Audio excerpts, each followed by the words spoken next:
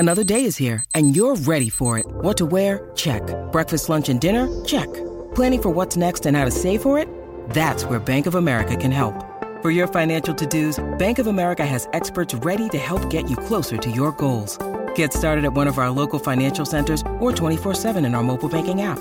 Find a location near you at bankofamerica.com/talktous. What would you like the power to do? Mobile banking requires downloading the app and is only available for select devices. Message and data rates may apply. Bank of America N.A., member FDIC.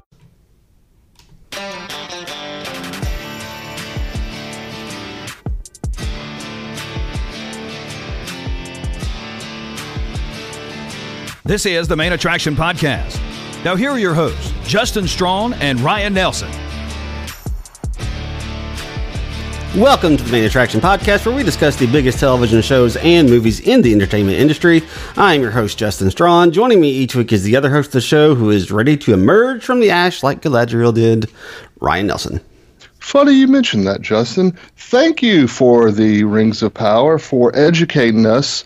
Volcano and lava, not that deadly. Not that deadly, apparently. Hey, anybody can survive a volcano. What's the problem here, folks? You can't get through a volcano. I mean, come on. Oh, yeah. If you have been listening to the podcast since we started back in January, thank you for continuing to listen and making us a part of your day. If you're new to the show, we hope you enjoy it as we talk about the 6th and 7th episodes of Prime Video's The Rings of Power. If you are new or a regular and would like more access to the show, visit our Patreon page and become a patron of the Main Attraction Podcast. Go to patreon.com/the Main Attraction Podcast, and you can get Patreon-only content. You can support us at a $3, $5, $10, or $20 level. When you join up, we'll shout you out here on the show. If you can't be a patron, you can help the show out, though, by rating us on Spotify and Apple Podcasts. Leave us a 5-star rating, and we finally have enough ratings on Spotify for it to start actually registering an actual rating, so I'm glad to see that. Appreciate all you guys who have been doing so. And also, if you have time, though, you could write us a review on Apple Podcasts, and if you do write us a review on Apple Podcasts, we'll read it on air next time we record, just like I'm going to do right now from this review titled Great Work by Maroon Man Morse. I'm pretty sure this is Stephen Norris. He's a guy who I have followed on Twitter. We've become kind of friends on Twitter, so I'm pretty sure this is who that's from, but he wrote, "Fantastic show, guys. What a time to be alive in pop culture with 3 massive franchises, Lord of the Rings, Game of Thrones, and Star Wars. Putting out fantastic shows. Love Justin's insight on Lord of the Rings, as I did not read the books, but love the movies. Y'all are a big part of my weekly entertainment. Thanks for the content." So, thank you, Maroon Man. Like I said, I'm pretty sure that's Stephen Norris, but Stephen Morse, but I could be wrong. And I agree on your knowledge. Thank you, Justin. It helps me tremendously. Well, I'm glad that that content, so that useless knowledge is coming in use somewhere. So it's nice to know. So. All right, so we are talking about look, we're going to talk a little bit about episode 6. We're not going to spend that much time on it. Obviously, you've seen episode 6 for quite a while. Episode 7 is now out. If you haven't seen it yet, obviously, I would stop this podcast and go listen to it. But that's where we're going to be focusing most of our attention on. Ryan, we haven't heard from you in a while. You obviously, look, real quick update on just why the podcast has kind of been a little helter-skelter recently. Obviously, Ryan was out of town. That's the reason we had Blake, thankfully, fill in for him while Ryan was out of town. We're very appreciative of Blake coming in and doing so. Yes. Thank you, cousin Blake. Yes, cousin. Speaking of cousin, we'll talk about cousins later on. Yes, we will. But anyway, we're glad that Blake could come in and fill in for Ryan. Last week, when we were supposed to record, I ended up coming down with early stages of pneumonia. I am about 90% at this point. I'm just hoping and praying that I don't get a coughing fit, because if I do, it's kind of hard to stop at that point. So anyway, just wanted to let you guys know that's the reason why we haven't been here, and that's the reason we didn't get any episodes out last week. We were kind of hoping that maybe on Tuesday of last week I could record, Tuesday of earlier this week, that we could record, but I just got kind of run down and I was kind of done by the end of the day. So we are back, though, and better than ever, and we are here, and we are talking about the Rings of Power, and we'll talk about some other stuff a little bit later on. But real quick, just like I said, you haven't chimed in since episode 4 of this show. So what have you kind of been thinking going before we get to episode 7? What were you thinking about episodes 5 and 6? So I really liked 5, and I thought you and Blake did a good job of describing it. 6, I liked it until the end, and then 7. Really? I was the opposite on that one. That's interesting. I thought the fight was awesome.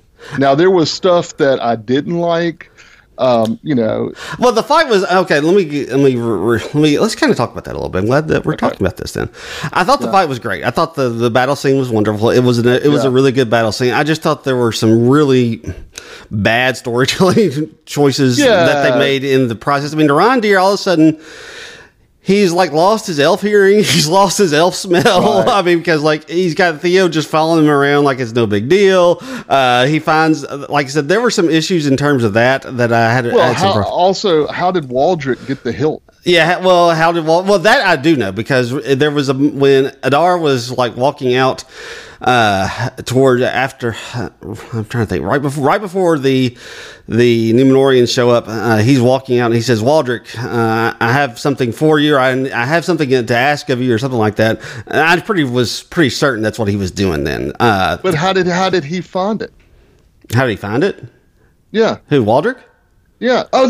Before he got it when they went into the. Yeah, Adar right before the Numenorians come up, Adar walks out of, I guess, the tavern or whatever it was. Yeah. And he says, Waldrick, I have something to ask of you. And he's got it there with him. And he ends up, like I said, we don't see him hand it to Waldrick, but it feels pretty obvious, especially when you look back on it, that's what he does. He hands it. So they've made a switch. They made a switch, is what they did, yeah. But like I said, I mean, like I said, it's just Rondir. It wasn't the actor who plays Rondir. What is his name? Ismael Cruz Cordova, who was awesome. Yeah, he's awesome. He's fantastic. He was going to be my Tyrion Lannister for last week. Yeah, he was fantastic. But like I said, there were some writing issues that I was like, oh wow, this is really, really bad. But like the whole scene between Galadriel and Adar, where we're getting a lot of backstory about that I really enjoyed. But it was, like I said, there were some really clunky story elements in it. Well, my thing from off the bat, like, so they made it look like the Queen somehow saw a vision that they were in trouble. They kind of hinted at that. I'm trying to remember this. We need to be in a hurry, and you saw her have the eye on that spot, and then it goes into the next scene. So I think you may be right. Yeah. Is she seeing that vision? Unless they didn't really. You're right. You're correct about that. I don't really know. What made me livid? A Isildur, and that's Isildur. Yeah, right? Isildur. Mm-hmm. That punk, and I've heard people call him a Isildork on Twitter. It's starting to feel appropriate. He feeds that the horse the apple. Well, then takes the horse is like he's enjoying it. Right, he takes a bite. Then he takes the apple with him and throws it in the ocean. Yeah. You teased that poor horse. No wonder he threw you off later on. I haven't even thought about that. I'm glad you mentioned that, because I didn't even think about it from that standpoint. Yeah. I just got lost in the fact that he's left-handed. It's like, oh, hey, he's left-handed. That's a weird thing that I noticed. So. Well, and then I was going to say too, this is an issue I could see going forward. I love Bronwyn. I think she's awesome. You can't. This is your one shot. You have teased her dying. Right. Mm-hmm. You can't do it again. Yeah, you can't kill her off now. If she gets hurt, you have to kill her. Yeah. Mm-hmm. You can't do this. This is what The Walking Dead did. This is why people got tired of the show. This is other shows like this. Mm-hmm. You can't keep teasing your main characters. Game of Thrones had a little bit of this. Right. But you cannot keep teasing that these people are like, they made it look like she was going to die, and she did. I'm glad she's not. Right, yeah. You can't do that. You cannot do that again. And they did it. Also, when that volcano went off, I thought, how are they possibly going to live through this? Yes, exactly. Because you see people getting hit by lava and dying, and then then we'll come back and there's just a little ash on some people. A couple people are dead. Yeah. But that was the other thing. And then I was gonna give shout out to my guy Halbrand, because like he obviously had watched Ghostbusters. When someone asks you if you were a god or the king, you always say yes. That's right. I'd forgotten that line from Ghostbusters. Yeah. Good call on your point. Yeah. Like I said, I thought 6. I enjoyed the fight scene. There were lots, like I said, I just think there were some clunky story elements in it. Again, they basically abandoned 2 storylines. They abandoned the Harfoot storyline, and they abandoned the Elrond and Durin storyline in episode 6, which is always a mistake in the show. We have come to find, and I think that was we missed them. We always miss them whenever they're not on screen, and this was the second time that we haven't gotten an episode from them. So, but like I said, overall, I mean, there were some things I didn't like about it, but there were some. I was still willing to kind of look past and forgive a lot of the issues on this. So let's talk about episode 7, because I think this is one's going to be the one where we kind of crap on the show the most. Real quick, what are it's okay? Yeah, go ahead. I'm sorry. Well, what's your general thoughts on episode 7? So this was going to say this is a tale of two shows. What's going on in the South? Was like what? Yeah. How did they get separated? Right. Yeah. They were all together. They were all together. There's groups everywhere. I know. I mean, that's the one. I'm glad you mentioned that, because that's the one thing that just never made sense. I mean, there's a volcano that's going off, but it wasn't like they were when the volcano was going off, they weren't standing right on top of the volcano. It was the ash and the lava that was pouring down upon them. They shouldn't have gotten separated, but somehow or another, they're like miles apart. Three groups are miles apart. And then, Galadriel and Theo, they're like people around them are like, well, let's leave them. Right. Yeah, pretty much. Now, I guess they knew the orcs were coming, but also the orcs were right there. Where did they go? Right. They were captives at one time, and now all of a sudden they're all not gone anymore. I don't know. There's So the reason I was going to say the tale of two shows, that part is not good. No, it's not. But the other two stories, incredible. Yeah. Elrond and Durin and Disa, I could watch a show just of them. Yeah, you could. Mm-hmm. They are so good. Robert Amaya, Owen, what is his name? You talking about Durin? Yeah, Durin. Durin's name, of course, I don't have it on my list of people. Why don't I have his name listed on my list of people? I can't remember his name either, but I know who you're talking about. You keep talking, I'll find him.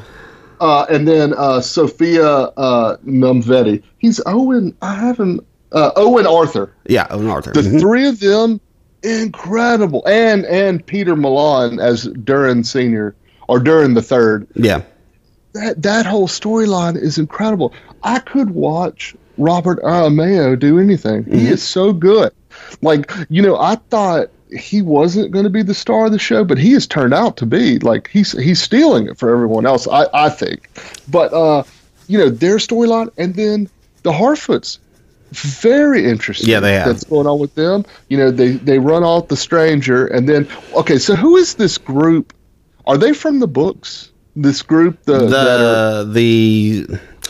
cult or whatever. The cult people, one is the Dweller, one is what are the names of them? The Dweller, they are not from the book. That is the case. So what do we know about them? We don't know anything about them, and they're part of my frustration with ever since really they introduced them back in episode 5. Is I don't know what they are doing with them. We only get them. We got them for a brief moment in episode 5. We get the Dweller. The Ascetic is one. What is the other one? The Dweller, the Ascetic. Well, the way they and the show Nomad, up is the other one. They make it look like, oh, you know who this is. Yeah, they do. They 100% make it look that way. And that's kind of like a little bit of a frustration about this, is because this is what I was talking with Blake about. They have done all the groundwork. I mean, they continue to do that, by the way. They are still continuing to lay the groundwork that Halbrand should be Sauron in this. But now they're kind of, when they throw them in a little bit more here in episode 7, where you're like, okay, well, maybe one of these people is actually Sauron. But like I said, there's no groundwork to put them on that road. And they, like I said, they're the only part of the other section of this story that I don't like, just because I don't know what they're doing with it. I don't know where they're, and that's really, I guess, let me go over where I am with so far with this show. Episode 7. Like I said, all the stuff that was going on with the Númenóreans and the Southlands, I don't know what they're trying to accomplish anymore. I've completely lost sight of that. I just don't know what they're trying to accomplish.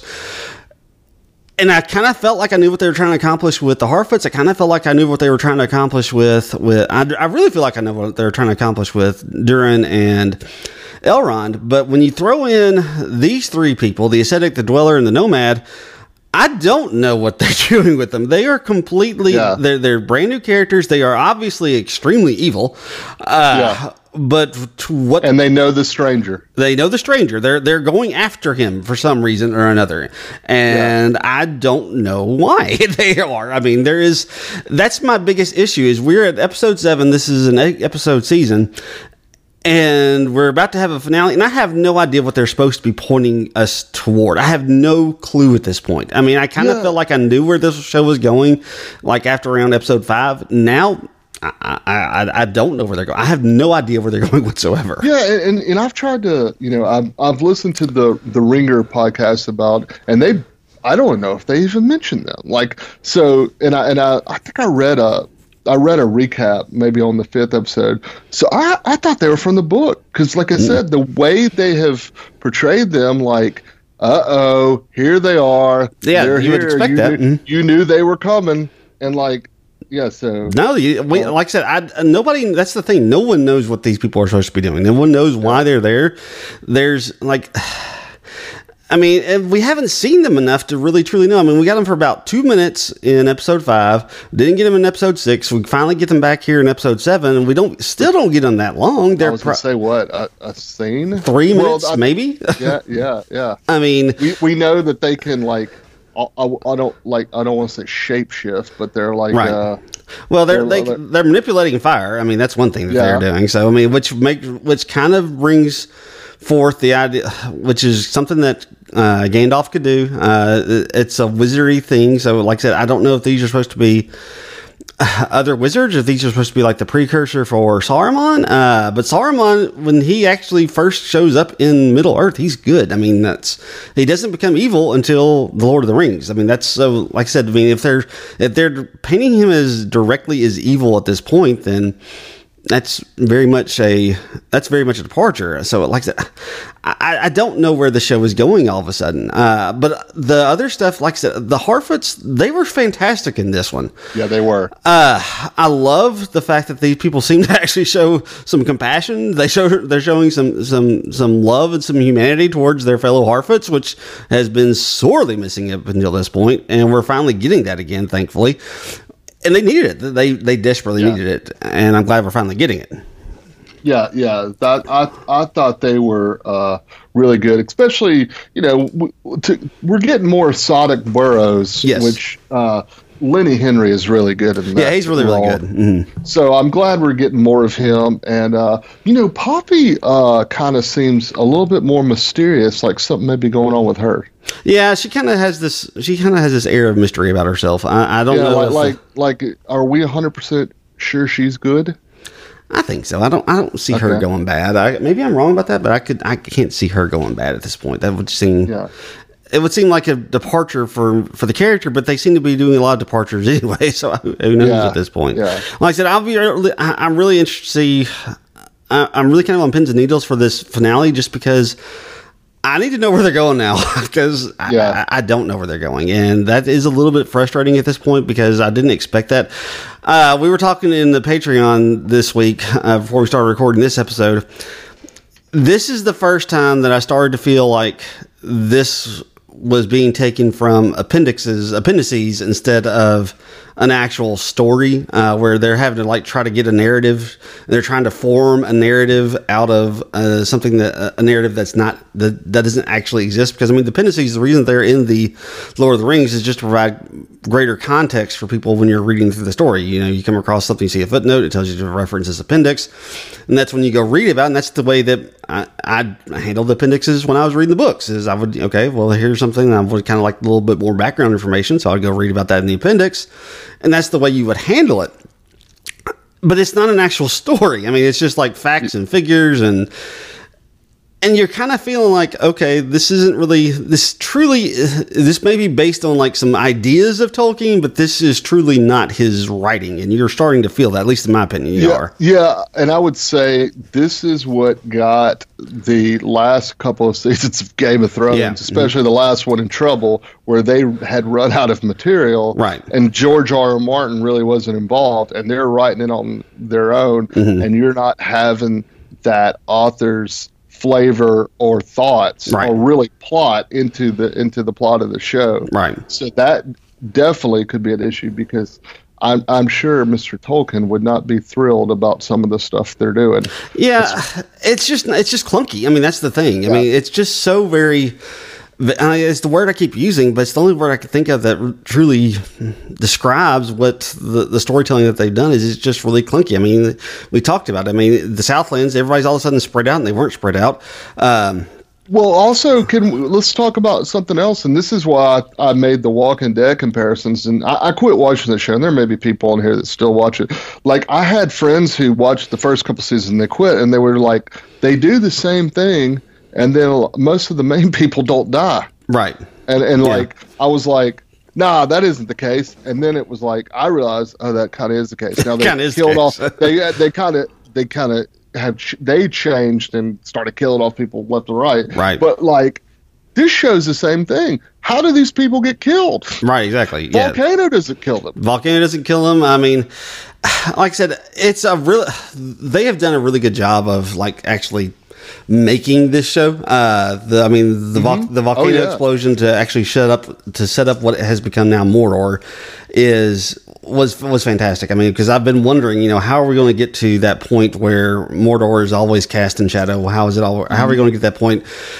And look, I have no idea the science, the physics behind a lake basically being rushed into a volcano, if that would make it explode or not. I would imagine that it would. I guess, I don't know, but it looked cool. It looked pretty good. Well, it looked cool when they show Galadriel's eye. That was cool. Yeah, that was cool. Here, because you're trying to figure out. I was like, I think that's an eye, and then it looks like, well, I don't know, but is that water? And then you realize it is a tear. I thought that was really cool. Well, and it's interesting that this episode is called The Eye.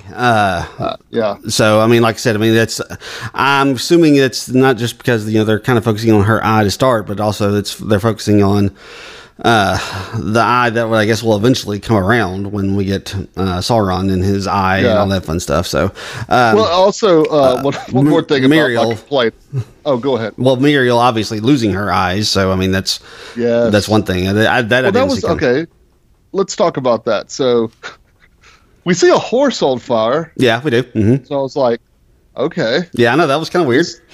That's weird. We might see a lot of people dead. And there's like 2 people dead. There's 2 people dead, yeah. And then like she's helping Isildur, and then like I'm not even 100% what happened to her. Well, okay, that's before you go there. Okay, you mentioned her helping Isildur. What happened to Isildur? Like he was there all of a sudden. Right. Did I miss this? It kind of looked like maybe he got buried. But here's the problem too with the prequel. We know he doesn't die. Yeah, we know he doesn't die. Could they have not picked another? Could they have picked? Right. Why couldn't that have happened to Halbrand? Yeah, my guess is they're trying to like set up something like where Elendil is like trying to like where he's questioning this allegiance that he's always had. And that's what it looks like because he was very angry. Right. And he was very rude to Galadriel. But the Isildur, the thing I still don't understand Isildur because like he's there, he's helping pull up a Tommen or a Motten. I can't remember. Yeah. Like they're pulling him up. Did something happen to him that I missed? Because I don't remember anything actually happening to him. I know. I all I saw was like he's there, him and the Queen, and then like she does something like she's helping him, and then all of a sudden you see him like get buried. Okay, see that was the buried part. I guess maybe that's what I missed. Oh, also, what was his other friend's name? Oh, I can't remember his other friend's name. Dude, that guy. Okay, here's a trope for any action type. When a guy mentions, Valandil. When Valandil said, "I think I'm done fighting," I think. Yeah. You knew he was dead. No, that's Untombo. Like, that's Untombo. I'm getting the 2 of them mixed up. Untombo is the one that says, "I think I'm done fighting." Yeah, you're right. Yeah, you were like dead. Yeah, he's dead. Yeah. Because anytime I'm going to tell you right now, anytime there's a movie where the guy goes, I'm coming back for one job, he's dead. He's dead. That's it. Going to die. That's it. He's done. Yeah. Yeah, so it was the same thing when he's like, I think I'm going to retire here with the maidens. I'm like, no, you're not. No, you're not. You're done for after today. So well, I like the other guy. The guy who looks like a young Rock. He's good. yeah, that's Alex Tarrant who plays. I guess it's Tarrant is the prince's name. His name. He is Valandil. He is the one like that ends him. up surviving. I guess he's also the one that's kind of guiding Yeah. the horse of the queen. But yeah. But yeah, like I said, the Southland stuff is not making a whole lot of sense. I was wondering the entire time until the very end, like, okay, where's Hallbrand? We haven't seen him, and we finally get him at the end. So I was a little more concerned that they weren't even going to address him for a little bit there. Yeah, and let me say, I was praising Robert Aramayo, which I should, and I said he's running away. You know, I'm going to pull back. Charlie Vickers is really, really Yeah, he's good. He just didn't have a lot to do in this one. He didn't, but the last episode, I thought he was really good because He was. I know we believe he's Sauron, you know, but he is doing a good job of being a conflicted hero. Yeah. He is playing that part extremely well. And I will say this. I got to give him credit. I will say this.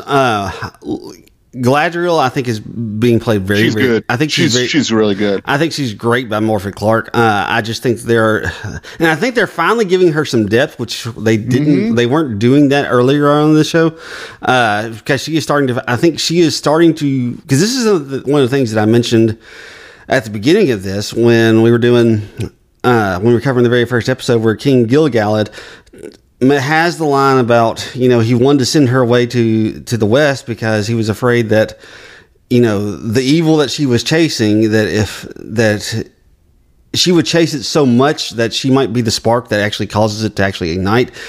And it really feels like they're bringing that home. It feels like the reason why a lot of bad stuff is about to happen is because she just won't let things die.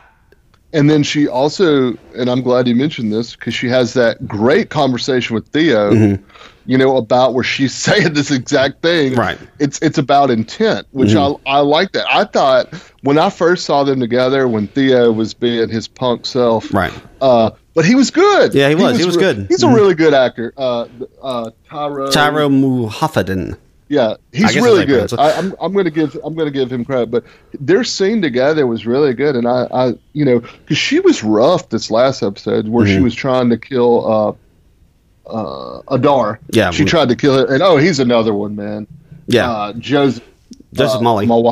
Maul or Molly, yeah. He was real good. Obviously, we saw him we obviously saw him in Game of Thrones. We talked about that a little bit, but he has been just really spectacular as Adar. Yes. He's menacing, but he's not like just super scary. I mean, he's a little sympathetic. Yeah, he is. He's a little sympathetic. Yeah. But she really, you know, her almost killing him a couple of times.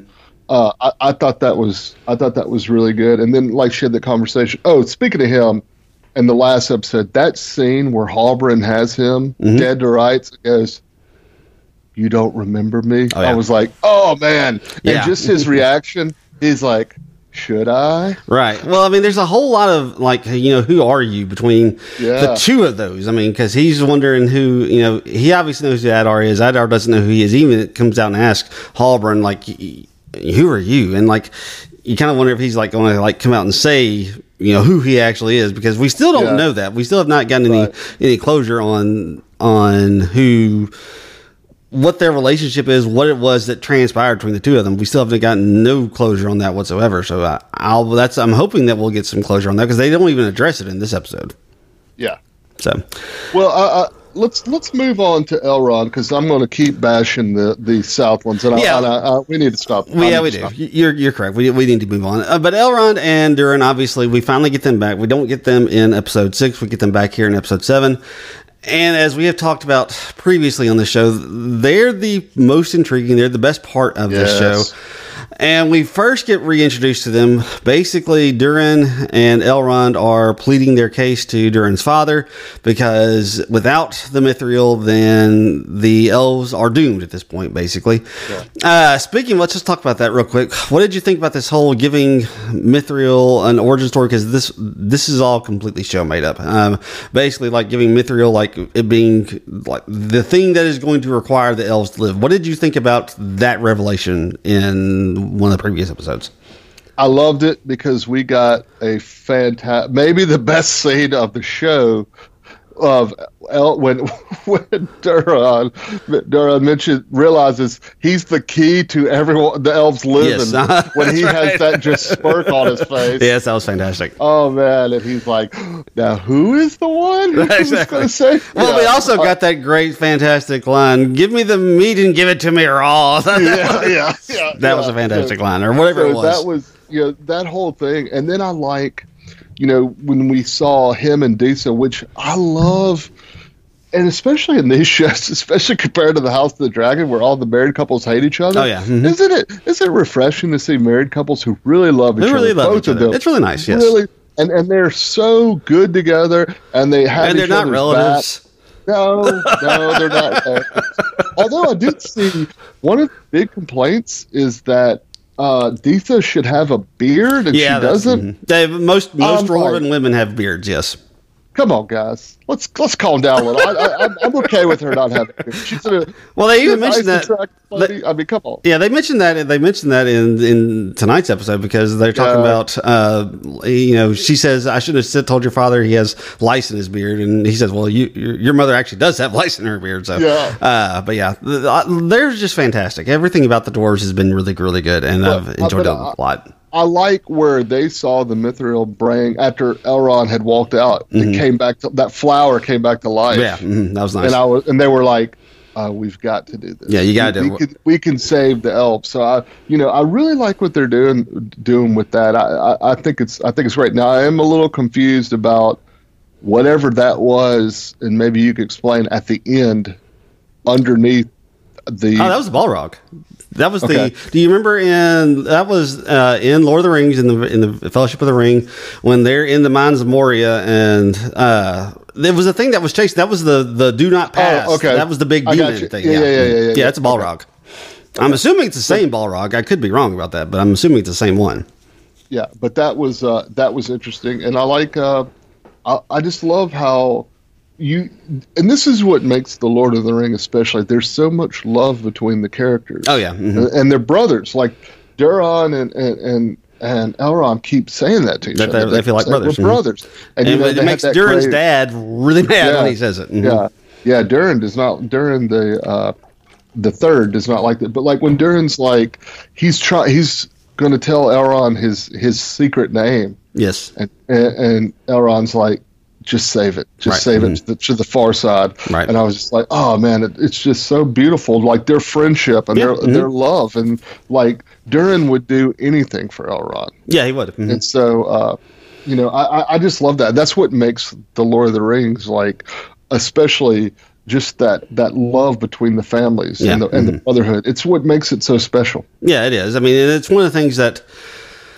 It was one of the things that we finally were starting to get towards in this episode because this episode was so somber. I mean, it was very it was a bit of a drag. I mean, that was kind of one of the issues I was having because that was one of the things I was having a problem with is Lord of the Rings is always there's always optimism in it. There's always a sense of optimism. There's always a sense of hope, even when things are dark.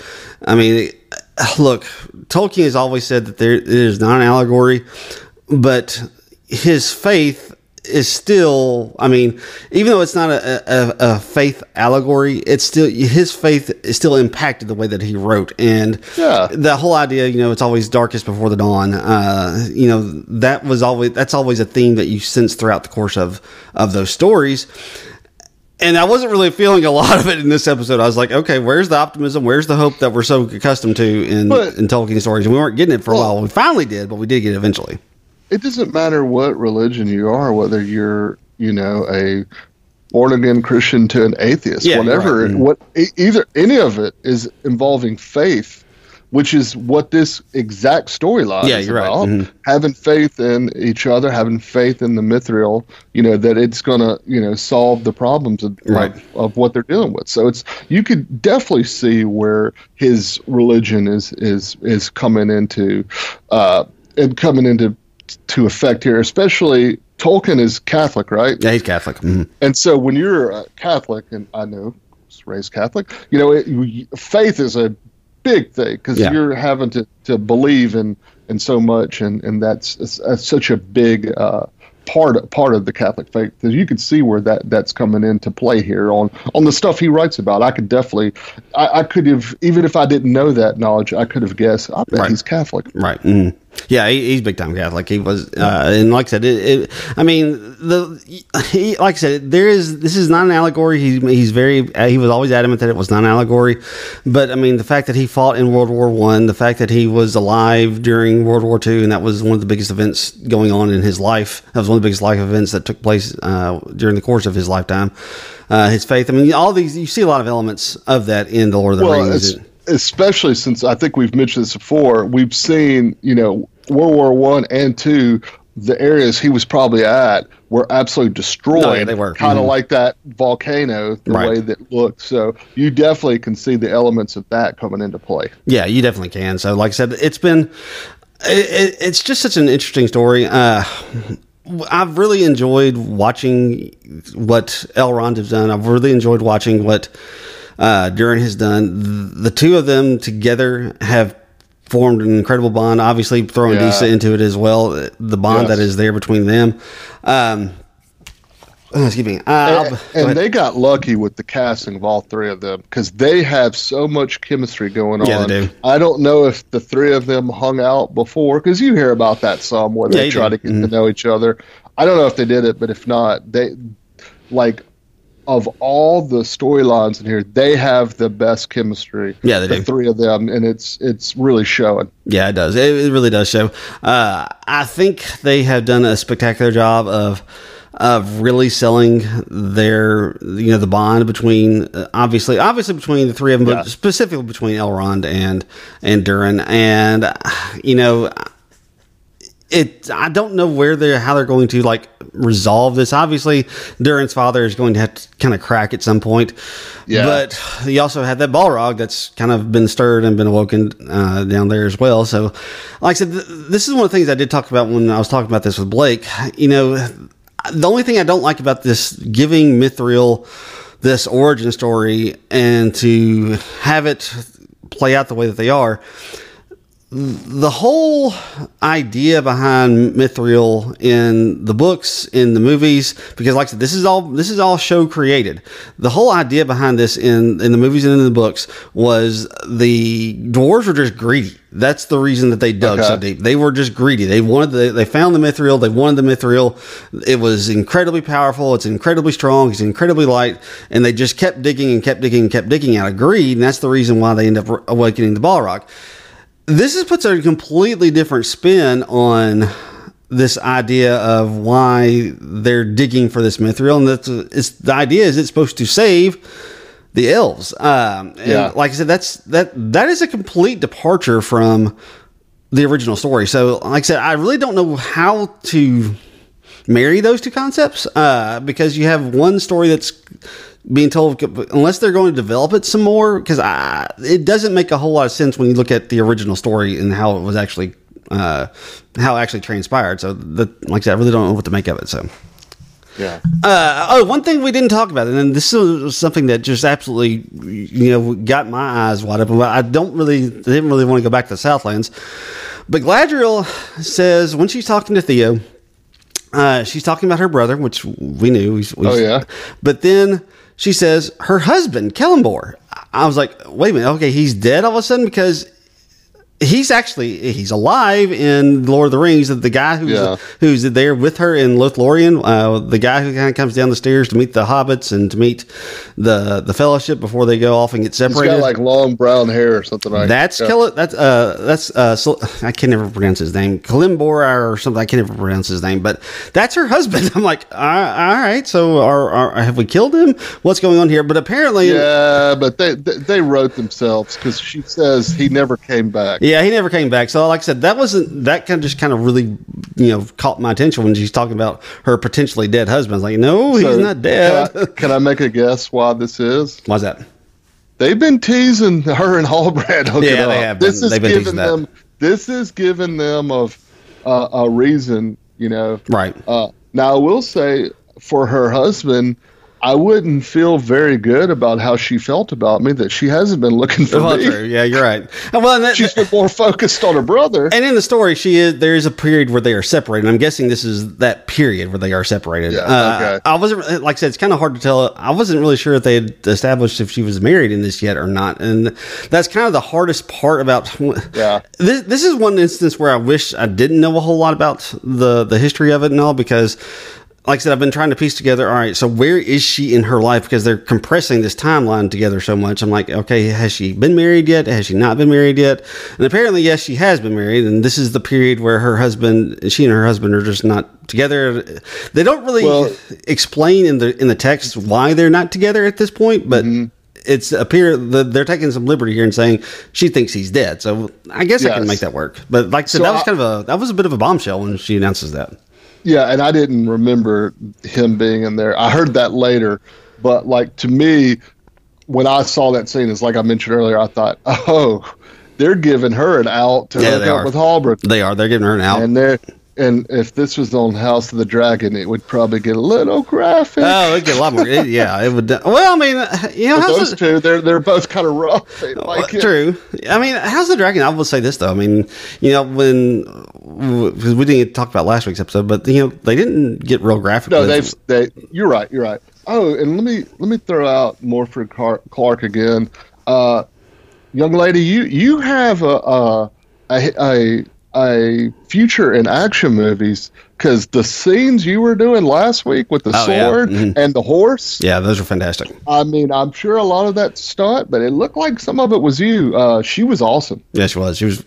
She has a, look, there's a lot of people that can have potential futures that could spurn off from this, but she's towards the top of the list for that reason. Her, Charlie Vickers, Ismael Cruz, Cordova. I would put Ismael Cruz Cordova at number one. He's got a good look. Yeah, he does. Mm-hmm. And he can play a lot of different things, especially since, we're trying to be a little bit more diverse, which we should. Yes, I think he would be my number one on having a huge career. Morfydd Clark doesn't look like her. She's kind of like the girl that plays Daenerys. She doesn't really look like her character.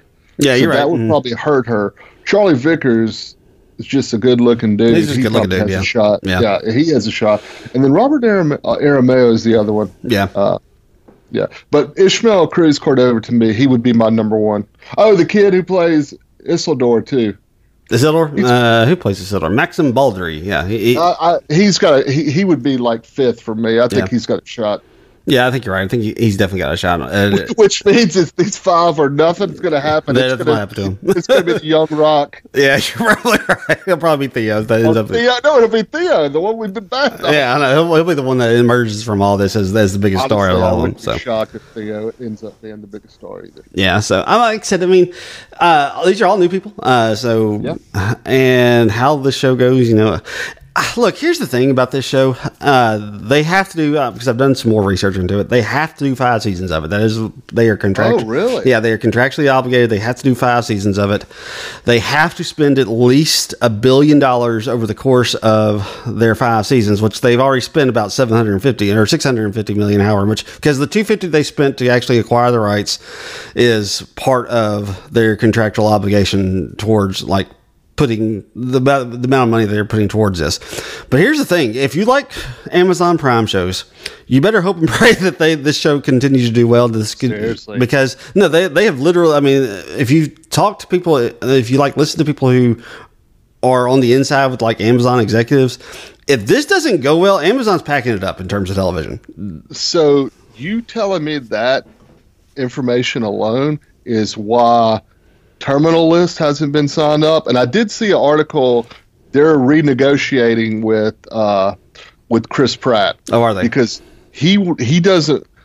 He said that show nearly killed him because he was in almost every scene. Oh, really? So that makes sense why they're getting rid of Night Sky, why Outer Range, why they've, especially these shows that have a big star, right? Because J.K. Simmons and Josh Brolin cost a lot of money. They are. Mm-hmm. But that's also why they signed up the guy from Reacher before he hits the movies. Yeah. Because they signed him up for a big deal and a movie deal, which was smart because that guy has a shot of being a big star. So that makes a lot of sense. They're throwing so much money at this, they can't afford anything else. That's why they did chinchy work on Paper Girls. Yeah, I think you're right about that. So, but they do have this. They got a pretty large looking show coming after this. So, like I said, I'll be interested how that all plays out. Look, Jeff Bezos has more money than. That's a good point. What am I talking about? I ordered stuff from him today. I mean, here's some money. Give Chris Pratt and Josh Brolin some of that money. That's right. Just give him some more money. My wife is buying stuff every time I see a FedEx. I'm assuming they're coming here. Yeah, but like I said, this is. I've enjoyed the show. I mean, we probably need to start kind of wrapping things up here a little bit. Sorry. But yeah, I've enjoyed the show. But like I said, this episode was the trickiest. There were a lot of good things we talked about. The really good stuff between. Basically outside of the Southlands, and that's kind of been the case for the entire show. The entirety of the show is you get into the Southlands, you get into Numenor, which if you told me that the weakest part of this show coming into it would have been the Numenorian part of it, I would have been shocked because that was the thing that I was looking forward to more so than anything else. And it's right. I remember you mentioned that you were so excited when you saw Numenor. Mm-hmm. I was thrilled. I mean, and look, it looked beautiful. It absolutely looked gorgeous. But when it is not had that compelling of a story. I mean, and we haven't seen Farazan since they left Numenor. We haven't heard anything about from him. And his son was such a big part of that one episode. Yeah, he was. He was a big part of that one episode, and he kind of had this like really nasty turn there on the episode that you missed. Yeah, and I was going to say, this episode, especially that part, this brought up my red flags of the third and fourth season of this could be bad. It could be. I mean, as it goes on, this is a show that they have got to tighten it up, and maybe they will on season 2. But if they don't, this one could get off the rails. Yeah, I think they can. I think they can tighten it up. I think they're struggling here at the end to figure out how to close this. I think they're struggling to look. We'll see what happens in episode 8. Things could completely change, but getting to this ending of the wrapping up like some type of a narrative that way they can go into a season 2 seems to be a bit of a struggle at this point because it's like they just kind of meandered, and they were telling there was a lot of great acting, there was a lot of great scenery, there was a lot of great things that they were doing on screen, but it's like, okay, well, we've gotten to episode 7 and now all of a sudden we got to kind of wrap this thing up in some kind of a bow before we head into season 2. We really don't know how to do it. Like I said, it's just gotten, I keep using the same word again, but it's gotten kind of clunky here at the end. And yeah, well, let me I'm gonna cut them a little slack and something that could go. I think they've done a fantastic job on casting. Oh yeah, they have. The only character that kind of gets on my nerves is there's 2 of them. Theo, he's a kid. I'm going to cut it slack. He's doing a good job. Isildur is the other one. Yeah. But that's his part. His part is annoying. But even then, they're all really, really good, and they're just going to get better in their role. Yeah, I think so. So you got to be excited about that because they have struck gold with some up and coming actors and some people. The young lady who plays Bronwyn, I know she's been on Homeland and some other shows, and so is the guy who's been Elendil. Yeah, these are people that have been around that are finally getting a chance to get a bigger part. And of course, Durin the Third, Peter Milan, who's been in a ton of stuff. Yeah. So you're giving these people some of the younger people a chance to really break out, and they're taking full advantage of it. And then you got some good character actors mixed in as well. So the casting, that's, to me, is only going to get better. Yeah, I think the casting is fantastic. I think the set pieces are fantastic. I think they have made an absolutely gorgeous show. I just think they need to figure out their story, and that's the issue that they have here. Like they have such a skeleton frame in terms of what they are basing all this on and what they have the rights to in terms of the appendices. Mm-hmm. It's just constructing a narrative out of that is a difficult task, and I think we kind of took that for granted for like the first 5 or 6 episodes, and we're starting to kind of see that's not the easiest task in the world for a writer, is to take, just these like, all right, here's a timeline, here's a historical timeline, now go make a fascinating story based on it. Yeah, and I think that's go ahead. My biggest suggestion is go find a good writer who's a Tolkien nerd. Go find one. And they've got a few. One of the guys who who's helped write and get this kind of thing off the ground. I can't remember the guy's name, but he was a big part of the original writing team for the original trilogy. He had a lot to do with this. It's just, like I said, it's just a matter of really piecing these things together. And like I said, look, when we get to episode 8, they may actually make some of the stuff that I just don't understand. Like I said, this show doesn't have a whole lot of direction here at the end of episode 7. When we get to episode 8, once we kind of maybe once they explain to us who the Sedek is, who the Nomad is, who the Dweller is, give us the actual answer on the Stranger, because that's kind of another thing. We still don't know who the Stranger technically is, even though he continues to say, "I'm Gandalf, I'm Gandalf, I'm Gandalf." Let's kind of get that out in the open. Like I said, there are some things I think once they kind of finally go ahead and tell us this is who this is, this is what this is, I think they can kind of start to salvage that story back together. But it's like I said, normally the penultimate episode is the one that kind of makes you really anticipating about the end. And this one is like, how can you get to an end at this point? That's the issue that they have with this one. So, yeah. And I read something, and I'll make this real quick, that said, usually a finale really sets the stage for season 2, and the showrunner was like, no, we just answer all the questions of this season. Yeah, which I guess is one way to do it, I guess. I mean, I don't know. And I was like, okay.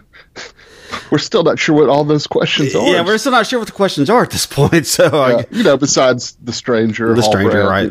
Like I said, and the ones I'm really interested in, so like I said, when they introduced those 3 characters in white, the Nomad, the Ascetic, and the Dweller, I didn't know what they were doing with them. I still don't know what they're doing with them. So they're the ones who have me by far the most intrigued. So, yeah.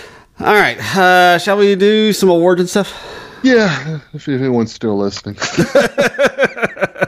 All right, up first, we have the Tyrion Lannister, our MVP of the week. Who is your MVP for this week on the Rings of Power? I'm going with Durin the Fourth. I believe it's Owen.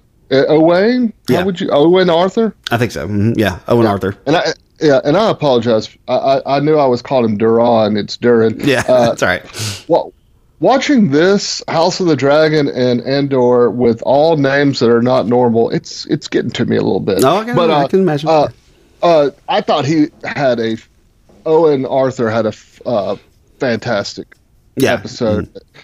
The emotional scenes with his dad, the emotional scenes with Elrond, the scenes with Disa that are just funny. This guy has a huge range. Right. He's another one. We're not giving him enough credit. He's I guess because he's wearing a lot of makeup, he's really good. And I thought this was his biggest episode, and he took full advantage of it. He was my Tyrion Lannister. Yeah, I really honestly was struggling on this one because there's a lot of really good performances. There's a lot of people. I didn't really know who just stuck out for me. Who I ended up going with, I actually ended up going with Theo, Tyro. I can see that. Muhaffadin. He's good. I mean, he was good in this episode. I mean, you feel like he is. I mean, he really feels like he's going to become one of the race. I mean, it really feels that way. He's got a lot of anger in him. I mean, they even are talking about that. And I mean, Galadriel's even like warning him against that in this episode.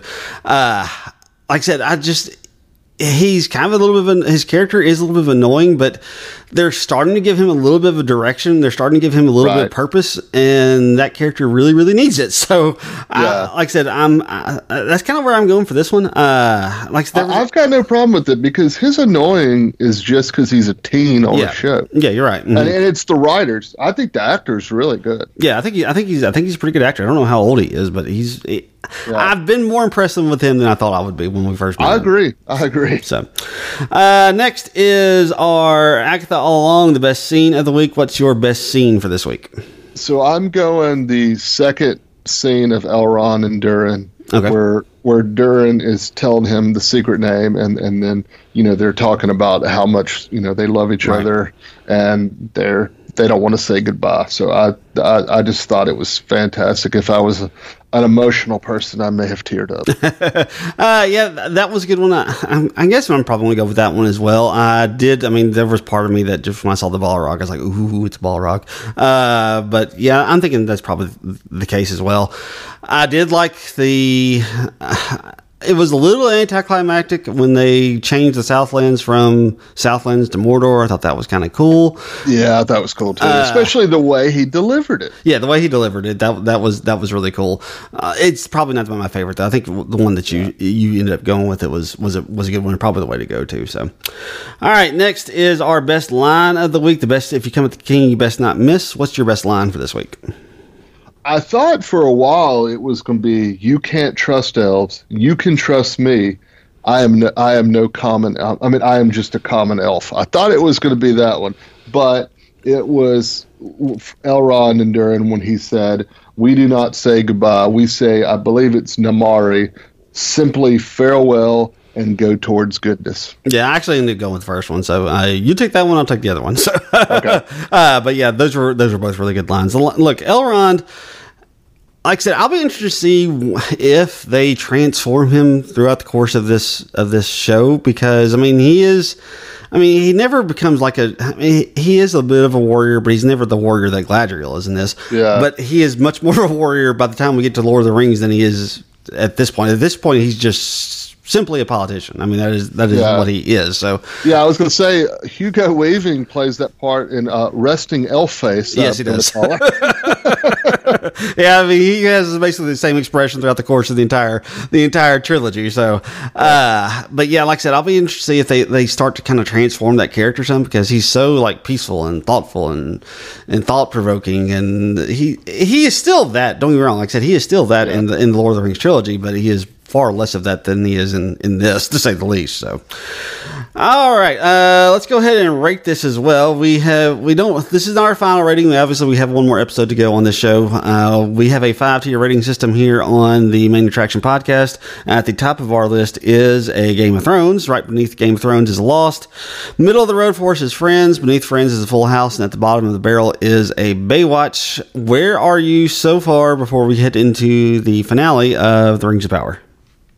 So this episode specifically, the south part, I would say, is Baywatch. And Elrond and Durin was the highest Game of Thrones you could possibly be. Right. But overall, it's a Lost. It's not. I don't see this getting to Game of Thrones for me.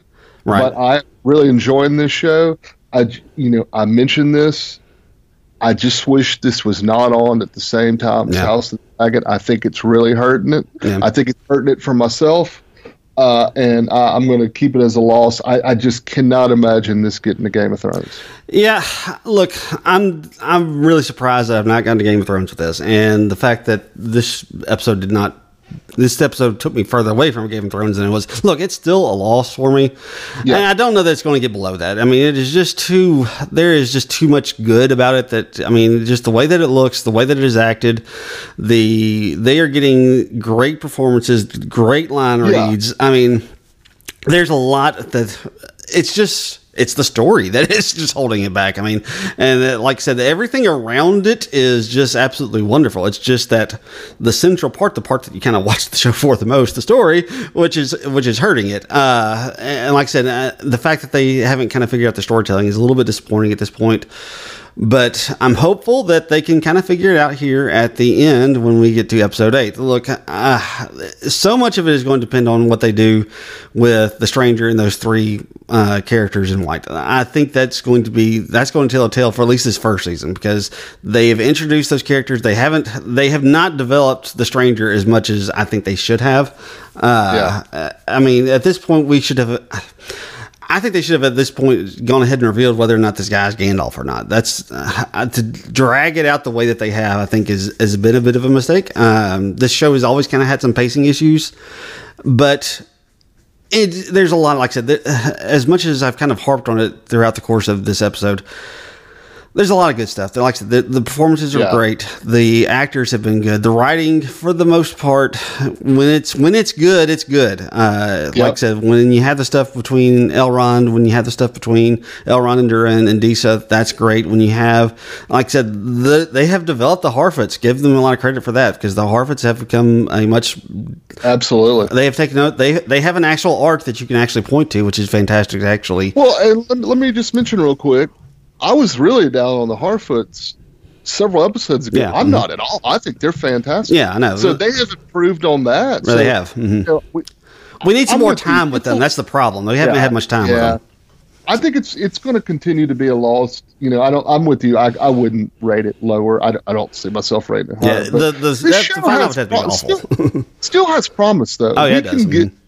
But they got to tighten it up. Yeah, they do. They've got to tighten it up. They've kind of got to figure some things out, and I think they're still figuring that out. I think there was some pressure on them, and I mean, with as much money had they spent to get this, and then as much money as they spent to actually make it, I think you can kind of feel some of the pressure that the people had who were making this, and maybe if they with next season, like I said, obviously we still have one episode to go, but maybe once we get into season 2, there's people kind of be a little bit more relaxed and they can kind of enjoy it a little bit more, because also, wait till House of the Dragon decides when they're putting out season 2. Right, and don't go straight up against it. Yeah, and go 4 months later. Yeah, or 4 months before or something. I don't know. So, all right, so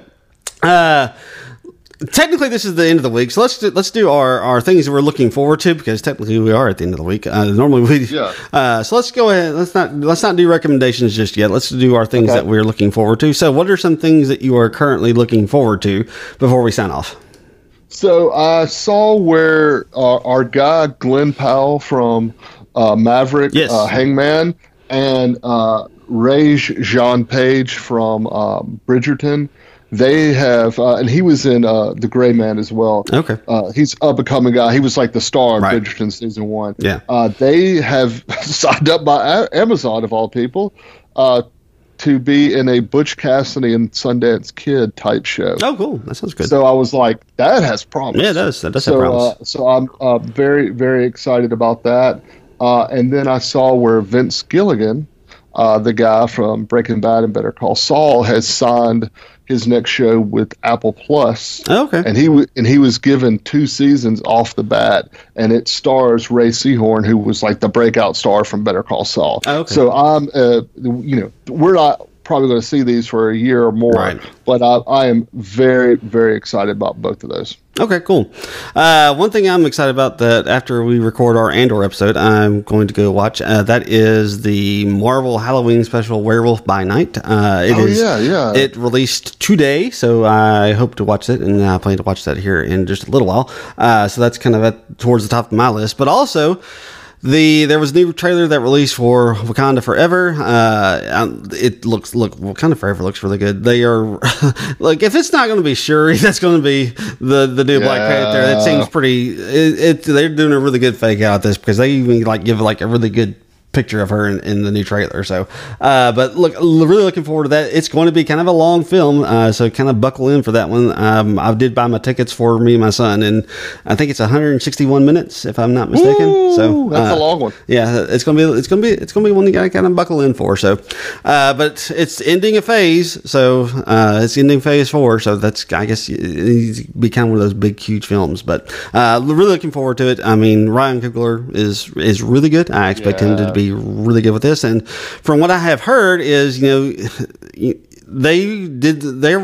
decided, we're going to take look, is the tragedy that is Chadwick Boseman, his passing, his death, as bad as it is, it presents an opportunity to create great storytelling. I mean, it's sad and it's awful, but I mean, they gave them an opportunity, so they completely reworked the story. And from what I have heard, it's an amazing story. Now, look, obviously, I've got to see it first, but I'm really looking forward to it. That new trailer looks absolutely fantastic. I can't wait to see what they've done, because I feel like this is going to be the best of the Phase 4 films, and I could be wrong about that, but it really feels that way. So, all right, I guess that kind of wraps us up. Anything else you want to add before we sign off?